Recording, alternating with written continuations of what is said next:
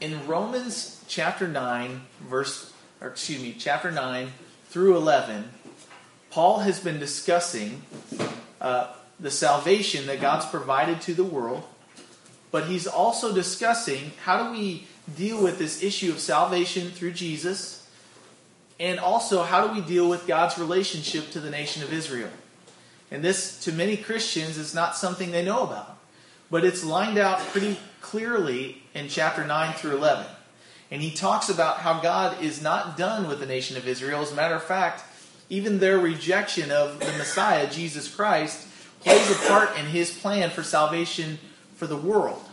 And so last week we kind of came to that conclusion at around verse 12 to 13 in Romans 11, that God has a purpose in all circumstances. And actually we put up a verse this morning. It was a plate that actually Sherry had that says in 1 Thessalonians, it says, "Give thanks in everything, for this is the will of God for you in Christ Jesus." And I need to remember that, because not everything in life, actually most things in life, are very hard. And if there's anything that I could say about Sherry, is that she gave thanks in all circumstances.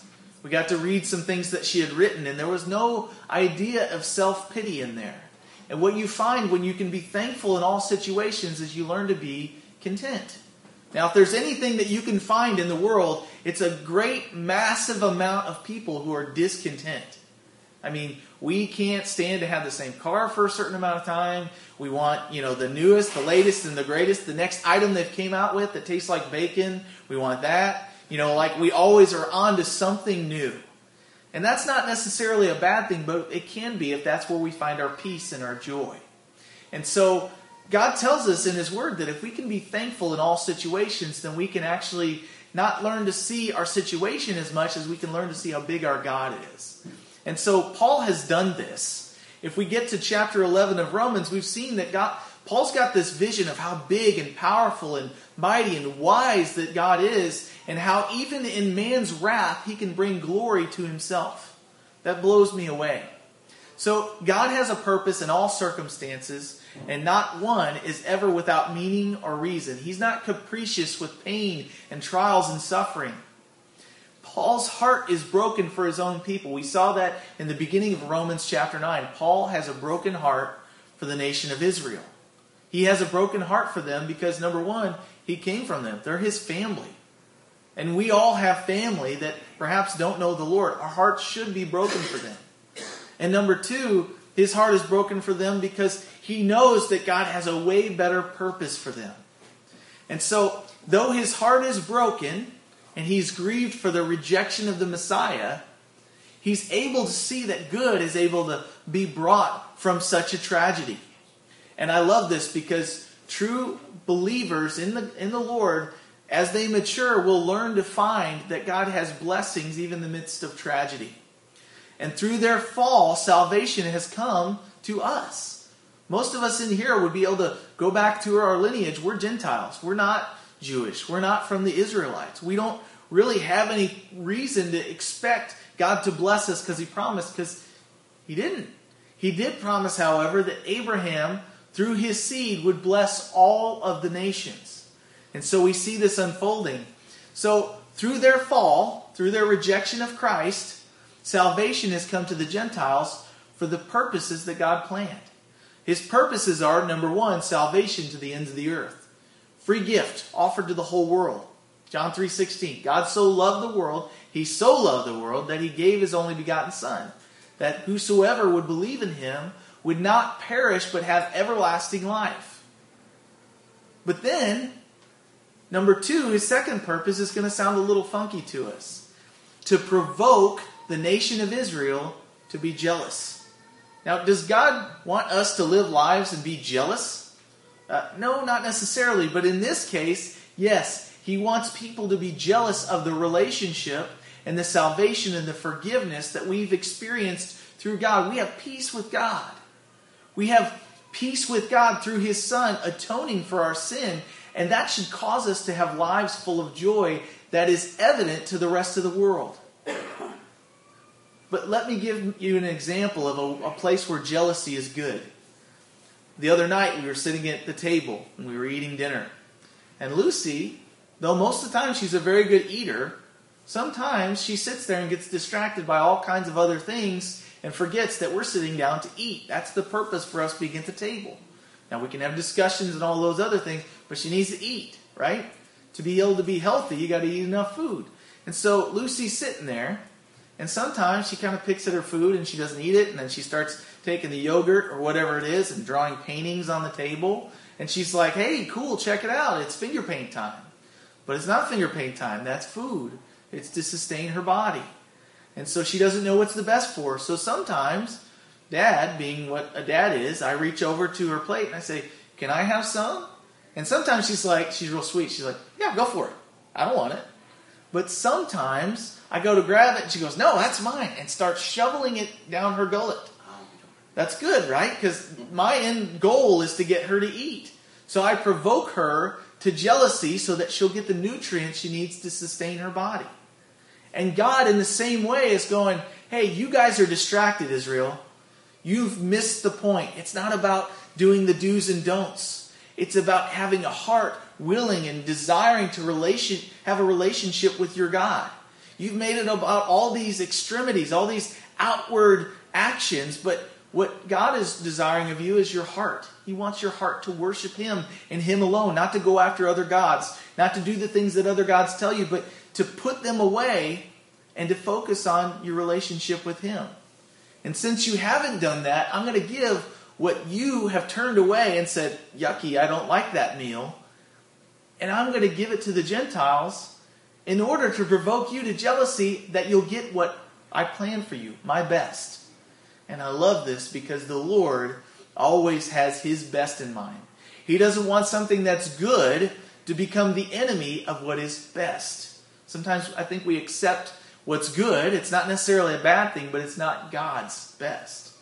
And so God's purpose for them is that they would be saved as well. And Paul clearly communicates this through the pen of, through being inspired by the Holy Spirit. So in verse 12 of chapter 11, he continues on. In verse 11, he said, I say then, have they stumbled that they should fall? Certainly not, but through their fall to provoke them to jealousy, salvation has come to the Gentiles. Verse 12, now if their fall is riches or blessing for the world, and their failure riches for us as Gentiles, remember he's writing to the Romans, primarily Gentiles, how much more would the blessing be if they came to their fullness, if they understood their purpose, if they understood that the Messiah, that was the one they were looking for. It's all about the Old Testament revealing and promising, I'm going to send you a Savior. Here He is. Jesus came to His own, and they received Him not. And the Lord's like, I'm not done with you. I'm going to keep hounding you until you see what my purpose is. And then in verse 13, he says, for I speak to you Gentiles, inasmuch as I am an apostle to the Gentiles. Remember, Paul he's a Jew, but God's purpose for him was to be an apostle from the Jews to the Gentiles to proclaim salvation to the ends of the earth through Jesus Christ. He says, I magnify my ministry if by any means I may provoke to jealousy those who are my flesh and save some of them. So Paul was called to be an apostle to the Gentiles. And his preaching salvation to the Gentiles was part of the way that God was provoking His own people to jealousy. God has plans, and He uses His people to fulfill His plans. If provoking them to jealousy was God's plan, Paul knew this, and he wanted to be a part of it. Sometimes people are like, well, what's God's will for my life? I don't know. Read His Word. What does He want to do? And then get in line with the ways that you see Him working wherever you are doing that. But where did this unction from Paul come from to go to the Gentiles and provoke them to jealousy? How did he know that was God's plan? Well, in the beginning of chapter 9 of Romans, he said he had a burden and he prayed about it. He spent time with the Father, getting to know the heart of the Father, and so God imparted His desires to Paul. Psalm 37 says that. He says, trust in the Lord with all your heart. Delight yourself in the Lord, and He will give you the desires of your heart. Well, that doesn't mean that He's going to give you whatever you want. What it means is as you get used to your discussion, your prayer time, and you listen to His voice, His desires will become your desire. We were talking about this last night. We were talking about how we can, in our environment, soak up our environment, and then that environment becomes part of us. Like a pickle. How do you make pickles? You take a cucumber and you put it in vinegar and some other stuff. Sometimes they got dill in there. Sometimes they got, you got sweet pickles, you got bread and butter, you got your dill. And then sometimes Kelly had this thing last night we were eating, and it's like got allspice, and like it's kind of turns it red. And she really likes them. I don't get it, but more power to her. She can have them. I like spicy pickles. She likes sweet and like cinnamony pickles. I didn't even know they had those. But when you put that cucumber in that solution, it pickles it. Obviously, that's why we call them pickles. But all of the nutrients, all of the stuff that's in there, the vinegar, the flavors, the seasonings, they soak into that cucumber, and then when you taste the cucumber, you taste its environment. If you spend all of your time taking in the ways of the world and sinfulness, guess what you're going to be soaked in with? The ways of the world and sinfulness. But what the Lord does is He says, spend time with Me, and I will make you salt and light. I will preserve you through this world, not around it, but through it. And when He fills us with purity, and He purifies our hearts and our minds, He fills us with the Word of God, we become like Him, and then when we talk to people, when we react to situations or Supreme Court rulings, we react not out of the flesh, but with His heart, with His desires. His desire is that no one should perish but have everlasting life. Now, we can't control their reaction, but we can control how we approach them and how we love them. And that's God's desire for us. So Paul had this. He had the desire, not his desire for the nation of Israel, but God's.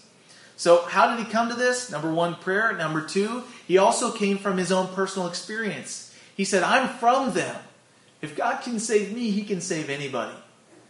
In 1 Timothy chapter 1, he actually says that. He says, basically, I got saved. God saved me. He pulled me out of the miry clay so that I would be an example to everyone else who would come to believe that if God can save me, He can save anybody.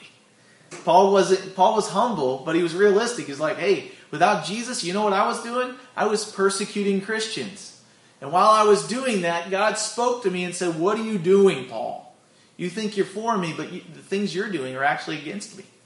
And God in His mercy turned him around, and now here he is. He's got a heart for the Jews to be saved. So he came to this from his personal experience. And that's what he's told him. How do I know that God's not done with the nation of Israel? Paul said, because I'm an Israelite of the flesh, born from the descendants of Abraham, and God saved me. So I know that God's not done with them. Salvation is for them as well. So what is his method? What's Paul's method for this? Well, I find it in Matthew chapter 5, verse 16. Where on the Sermon on the Mount, Jesus said this. He said, let your light so shine before men that they may see your good works, but they may glorify God who is in heaven.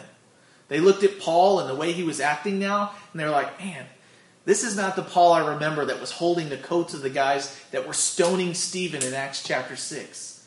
This is the Paul that's been redeemed and recognizes that all men need to be saved in order to have anything redeeming in their life. He loves people that don't love him. For Paul to preach to the Gentiles to provoke the Jews meant that he loved the Jews enough to do God's plan. And the Jews had tried to stone him to death. If you remember our study in Acts, Paul went into one of the cities and they were like, hey, we love this guy. But when they found out that he wasn't really for what they believed, they started stoning him, literally with rocks, until they thought he was dead. They drug him out of the city. Many people believe that he was actually dead. He was left for dead. And that God raised him up, and then he walks back into the city and begins preaching again. That's God. That's resurrection power. That's someone who can't be stopped because he's not thwarted by man's plans, because he's not working for man's opinion or privilege or his agreement with him. He's trying to do what God gave him to do. And so, verse 15.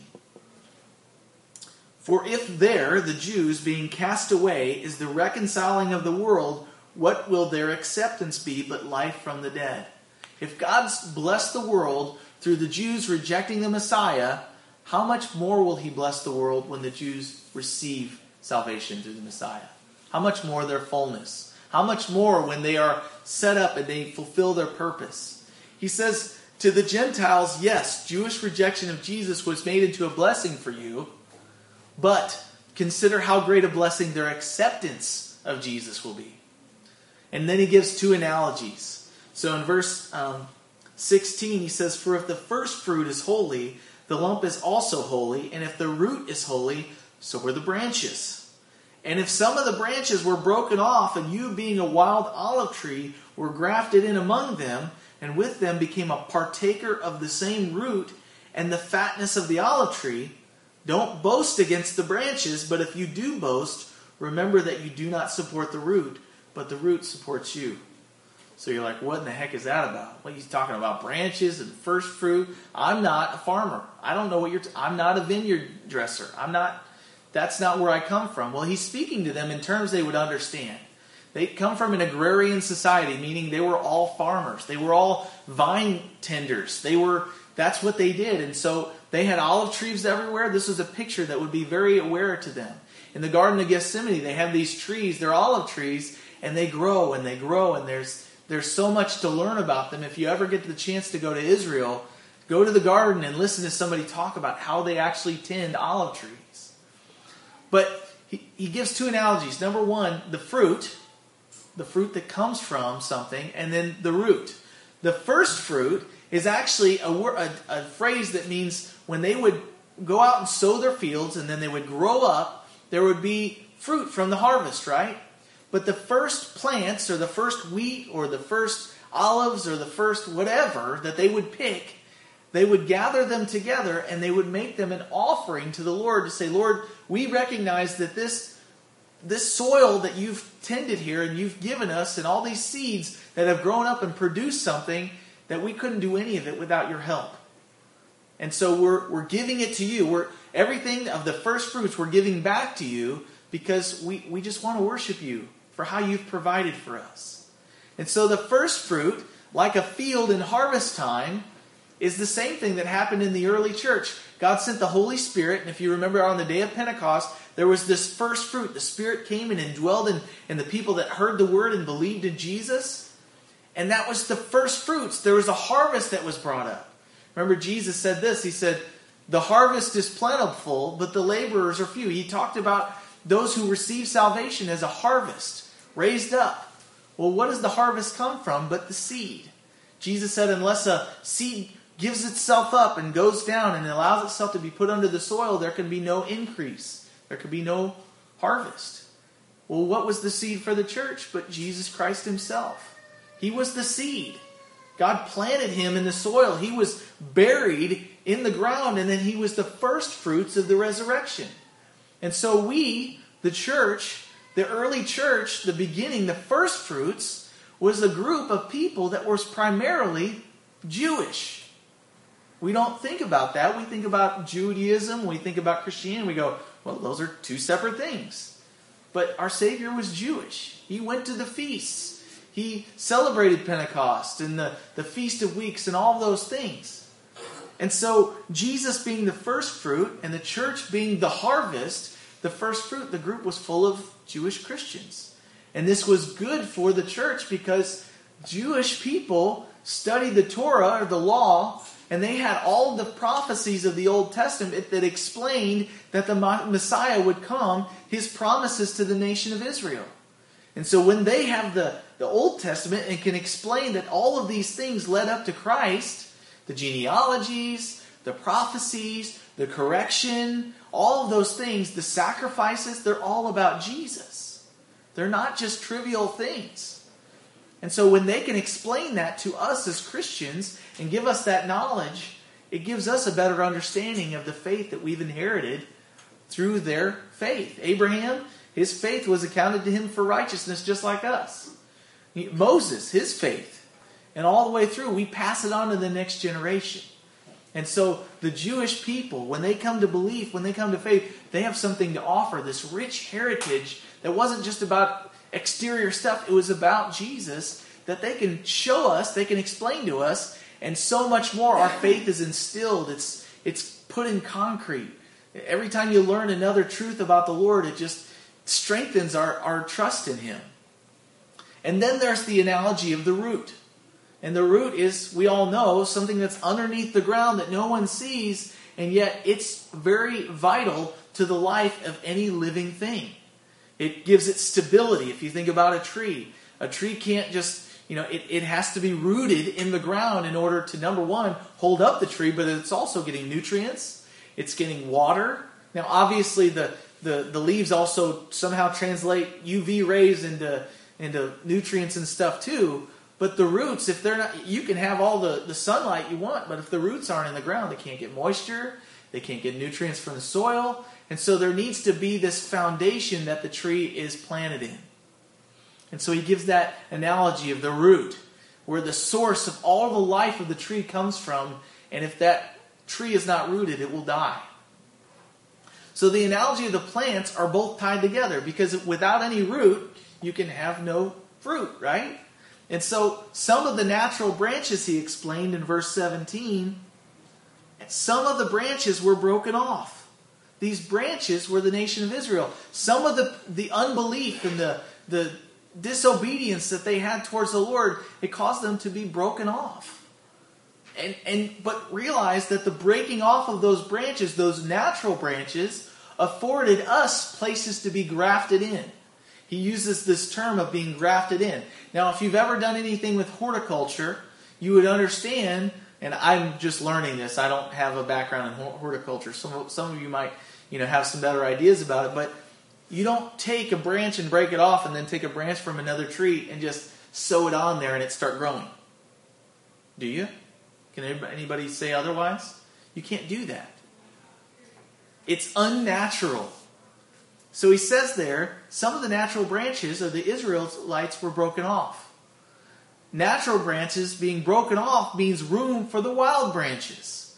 You and I are wild branches. And most of us, our testimonies, you go, yeah, I come from a wild branch. Whether my family heritage or my story, there was nothing godly about my godly heritage. There wasn't. If anything, I married into a godly heritage, but even their godly heritage had to start somewhere. It started full of sin and rejection and rebellion of God. But he says we're wild branches. And we wild branches have been grafted in to the vine of God. Though not natural branches, we become partakers of the natural branches of the root. The supply of life. What is the root? Well, the root is Jesus Christ. To anchor your life to anything else means that it would be unstable. It won't always have supply. God is the eternal supply. So in light of these truths, he says there, don't boast against the branches that are surrounding you. There are Jewish people, Jewish Christians, and there are also Jews who have been broken off. Don't boast against them, because the only reason you're here is by the grace of God. It's a miraculous thing if you can take a branch from another tree and graft it into a groomed tree, and then it still remain growing. Think about it. Even in our bodies, you see people that have to get skin grafts. Well, it never looks like it once did, does it? Sometimes it looks mutilated, but you still have skin, so it works. But you got to take medication so your body won't reject that skin graft. Think about organs. Somebody needs a liver or kidneys or something, a vital organ to sustain them. Many times they get an organ donated to them. It comes in the cooler. It says, keep cold, biohazard, all that stuff. And then they sew it into you. But what you don't think about, if you've never been around somebody that's done that, they have to take medicine the rest of their life so that their body won't reject the organ. Because that's the case sometimes. They get an organ that's closest match they can find, and for some reason, the body fights it off as if it's an infection rather than a blessing. And so, us being grafted in unnaturally can be explained in no other way than God did it. God's miraculous power in doing so. Because we don't have to take medicine to stay in the vine. We just have to stay there. We have to abide. And so he says that. He says, don't boast. So we continue on that same theme in verse 19. He says, you will say then that branches were broken off that I might be grafted in. He says, good job. Verse 20. Well said, because of unbelief they were broken off, and you stand by faith. He says, but be careful. He warns us. He says, don't be haughty, but fear. For if God did not spare the natural branches, he may not spare you either.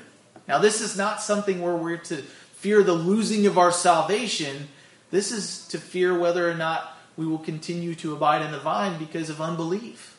If they were broken off because of unbelief, and they were part of the natural branches of the tree, tied into the root of their salvation, how much more we being grafted in, wild olive branches, how much easier would it be for him to break us off? We don't really play a vital role. We're the only ones that it doesn't make sense that we're there. So he says, be careful. Don't boast against the branches, for he may not spare you either. Therefore, consider the goodness and the severity, or that word actually means sternness. Consider the goodness and the sternness of God on those who fell, severity or sternness, but toward you consider his goodness, if you continue in his goodness. See, God's goodness towards us is a gift. It's free. But we somehow have to continue in it. And we'll look at that later in John chapter 15, where he tells us to abide in the vine. He says, otherwise, you also will be cut off. So in verse 22, or 19 through 22, we might be tempted to say, well, the Jews didn't believe, so what's their problem? And in a way, we might mock them. And in church history, that's happened. Christians have had the wrong view of the Jews, the Israelites, and so they haven't blessed them. Well, what was God's promise to Abraham? He says, those who bless you, I will bless. And those who curse you, I will curse. And look what happened in the nation of Israel, the nation of Germany after the Holocaust. There was some fallout from that. They took a long time to come back from that. The Lord can't bless a nation who is stabbing the apple of his eye. Israel is called that in Scripture, the apple of God's eye. You know who's the apple of my eye? Lucy. Somebody messes with Lucy, they're not going to be blessed. There's going to be consequences. And God's the same way with his children. He's got this jealousy for them. And so we need to be careful how we deal with them as a nation. God's not done with them, and he's blessed us through them. Don't boast against them. As a matter of fact, to put personal application, sometimes we see others who are in sin or living in a lifestyle of sin, and we're quick to boast against them, maybe even talk about them maliciously. But in Galatians chapter 6, verse 1, Paul warns us even of that kind of boasting. He says there, brethren, if a man is overtaken in any trespass, you who are spiritual, you are more mature than them, restore such a one in a spirit of gentleness, considering yourself also, because you can also be tempted. We have to be careful in how we deal with others who are rejecting God's standard. That we have to approach them gently because we also can be tempted. We can kind of try to deal with the speck in their eye, like Jesus said, and not deal with the 2x4 that's sticking out of ours, the plank. But he also doesn't say don't judge at all. See, this is a misconception, and non-believers quote this one all the time. Judge not, lest you be judged. Well, no, what he's saying is you need to judge yourselves so that you won't be judged. You need to be constantly taking a spiritual inventory. Where am I at, Lord? What do I need to be dealing with? So that when you go to approach someone who is maybe ensnared by sin, you don't just not say anything and leave them in the trap, but you gently restore them, knowing what it's like to be restored yourself. And I think this is important that we get this, because when Jesus said, don't try to deal with the speck in someone else's eye, he said, until you've dealt with the 2x4 or the plank sticking out of your eye. We need to deal ruthlessly with sin. We need to let God purify us so that we can be a purifying agent, so we can hold others accountable and lift them up in prayer and perhaps be used by God to speak to them something they didn't even see. Sin blinds us. Sin gives us blind spots we don't see, and we need the body of Christ around us going, hey, this is an issue in your life and it's hindering you from experiencing true joy and fellowship with the Lord. We're not like an oak tree. We're not meant to be dwelling by ourselves, strong and stout and withstanding storms. We're meant to be more like redwoods. Now, we don't have redwoods around here, but if you've ever been around a redwood grove, you know how they grow? They don't grow strong and deep. If you saw a redwood out in the middle of the field, one of our storms came through, not a strong one, but a regular one, guess what would happen? It would blow over. Now, these are the biggest trees that we can think of, at least in the States. If you go see a California redwood, you'll notice that their roots are not deep, but they all tie into one another. And the body of Christ is more like a redwood than an oak. We all need to be tied into Jesus, and as a result of that, tied into each other. Like the chief cornerstone that he's described as is in the corner of the building. It's what makes it square and right and true and strong. But all the other blocks are just as important because they all tie into him, and corporately they make the building. So the reality is we need to be like those redwoods. We need to be tied into the vine, into Jesus, but tied into each other. And as a result of that, God uses us to keep each other accountable, to purify each other's lives according to his plan. We've got to be careful. We don't want to do it with zeal and without love, but we also need to make sure that we do love them enough to tell them the truth. Love without truth is hypocrisy, and truth without love is brutal. They need to both be there together. That's why it's blowing me away, some of the things that are going on. We're getting ready to be told you can't tell people that sin is sin when it comes to the sake of this current Supreme Court ruling. You know, people are like, well, what's the big deal? They're going to let them marry. Well, they're going to legislate it, and then they're going to say, Christians, you can't have your freedom of speech, but they can. Now, this is not something to holler about. That's what secular government does. But we also need to realize that when they tell us you can't say that, we have to tell them, hey, if I don't say it, it proves that I don't love you. When Lucy gets ready to run out into the street, and I say, don't run into the street, you can get hurt there, it's going to be bad for you, it would be because I don't love her. And so us telling someone, hey, this sin not only will damage you spiritually, but also physically, and it's been proven, guess what? We're telling them that because we love them. Now, there are many groups, like in Kansas City, that don't tell them anything because they love them. They're trying to bash them with baseball bats rather than explain to them that the gospel can save them too, just like it did us, because our sin's no worse. You know, God saves sinners. He came for sinners. And so, off of my harangue now. So Paul warns the Gentiles in Rome, don't be haughty or prideful, but live in the healthy fear of the Lord. Don't fall to the same temptation of unbelief that Israelites did, but learn from it. Be warned. Don't become so familiar with the Lord that you lose your sense of the awe and the reverence and the greatness of God. They got used to God being their God, and they became so familiar that they lost the awe and the wonder that they once had. In C.S. Lewis's book, The Lion, the Witch, and the Wardrobe, he describes the Lord. There's a character in there. If you've seen the movies or read the books, they're amazing. Read the books, but if you're not a book reader, watch the movies. They're just as good. People will argue with me on that. But in there's a character by the name of Aslan, and he has the character and the attributes. He's supposed to be like God. And so he's the one that comes and saves the people and the animals of the kingdom. And if you don't know the whole story, it's not that big of a deal, but watch it. But C.S. Lewis wrote in this book, it's an allegory, The Lion, the Witch, and the Wardrobe. There's a lion named Aslan. And in one passage, a beaver, who of course talks, because animals talk in this movie, he describes him to a visiting, curious little girl. She came through the wardrobe into this world. And she's describing the king of that land who once was the king and now other people have taken over, but he's coming back. It's a lot like Jesus, right? And he's describing this Aslan to this little girl, and he describes him and he says he's a lion.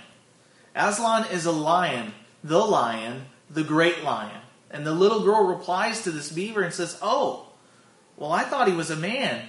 Is he safe? I shall feel rather nervous about meeting a lion. Of course, you can imagine a little girl saying this because we know what lions are.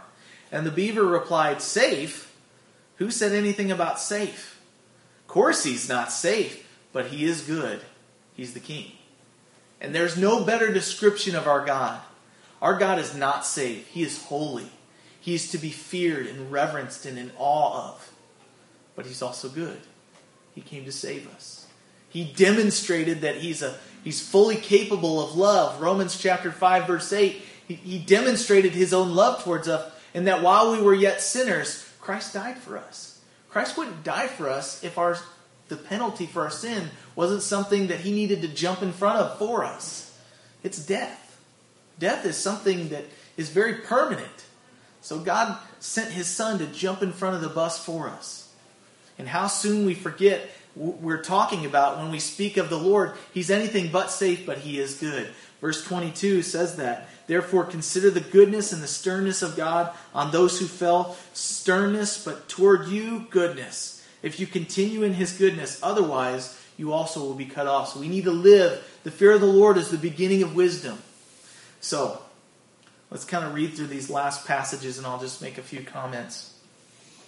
Verse 23 says, and they also, the Jews, if they do not continue in unbelief, they will be grafted in. They'll be grafted in as well. For God is able to graft them in again.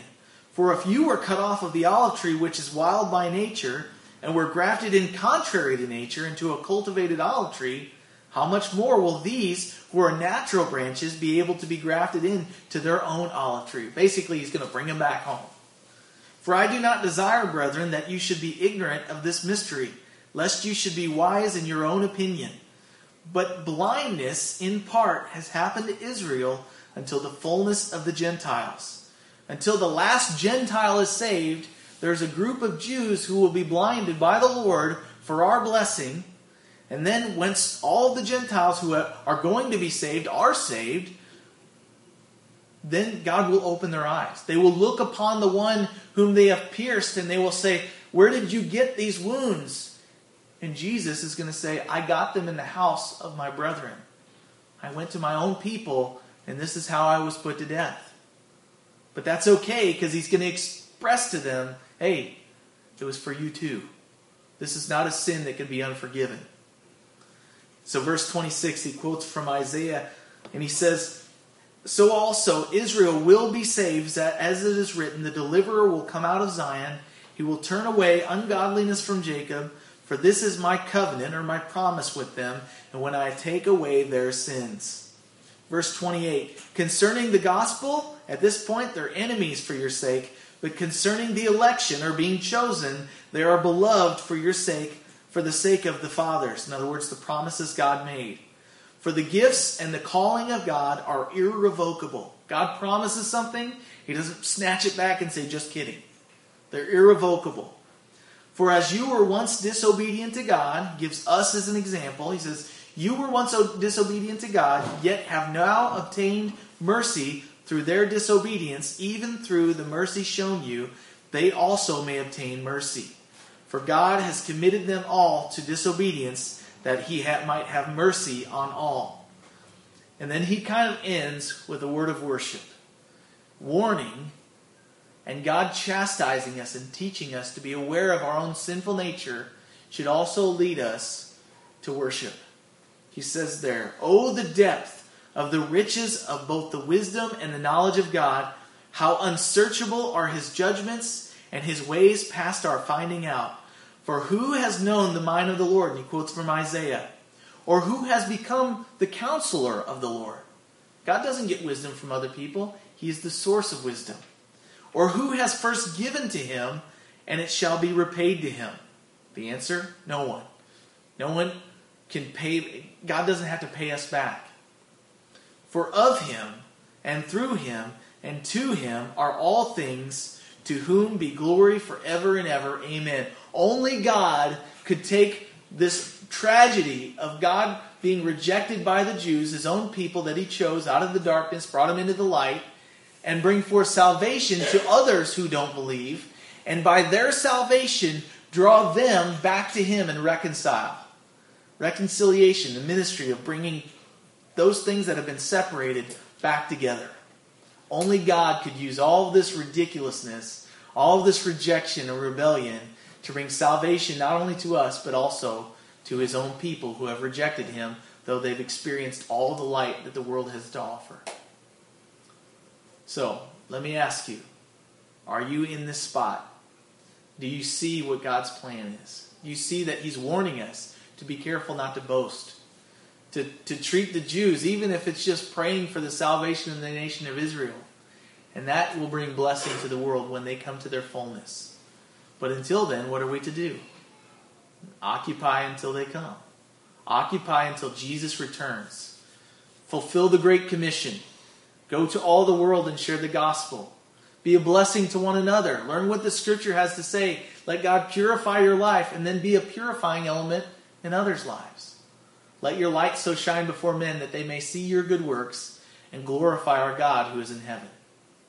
Let's pray. Lord, your wisdom is definitely far beyond our finding out. And we can't offer to you anything that you haven't first given us. Thank you for saving us. Thank you for a time offering this window of salvation to us as Gentiles. Thank you that you're not finished or giving up with your own people, but that through our salvation, you're actually going to bless them back. And Lord, it's kind of confusing. It's hard to understand, but I thank you that I don't have to be able to explain every little minute detail about your love for us, but I can know that it's true. I don't have to see to believe it. But even now, we're seeing the fulfillment of your promises as the nation of Israel came back to being after being conquered and separated and taken to other lands. You've brought them all back together, and the culmination of Israel, they're all coming back, and one day you're going to open their eyes and they're going to receive the Messiah that they missed when he first came as a carpenter boy. Lord, thank you for your plans being far beyond our reach. And thank you at the same time that you give us a little insight so that we can continue to live on and to pray for the salvation of Israel. Lord, please just take these words this morning, apply them to our hearts. Help us to gain understanding of your big picture. But also, Lord, I pray that the teachings and the truths that were taught today would minister to us individually, and they would be purifying agents from your mouth. Lord, have your way with us. In Jesus' name, amen.